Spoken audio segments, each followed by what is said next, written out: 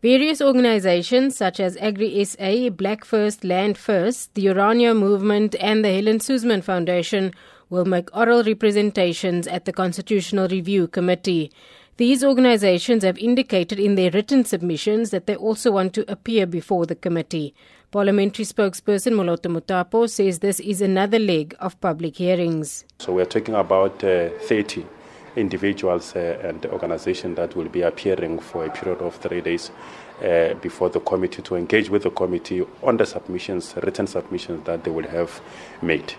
So it is a very important phase as a part of a process of determining whether there is a need to amend Section 25 of the Constitution to ensure expropriation of the land without compensation.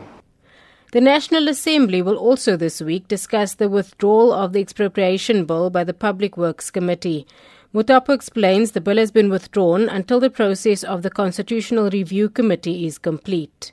The committee will propose to the National Assembly that it must not be adopted by the House as yet in order to allow the process of Section 25 to be concluded, and perhaps it may be revisited in future depending on what will have been the outcome of the Section 25 process.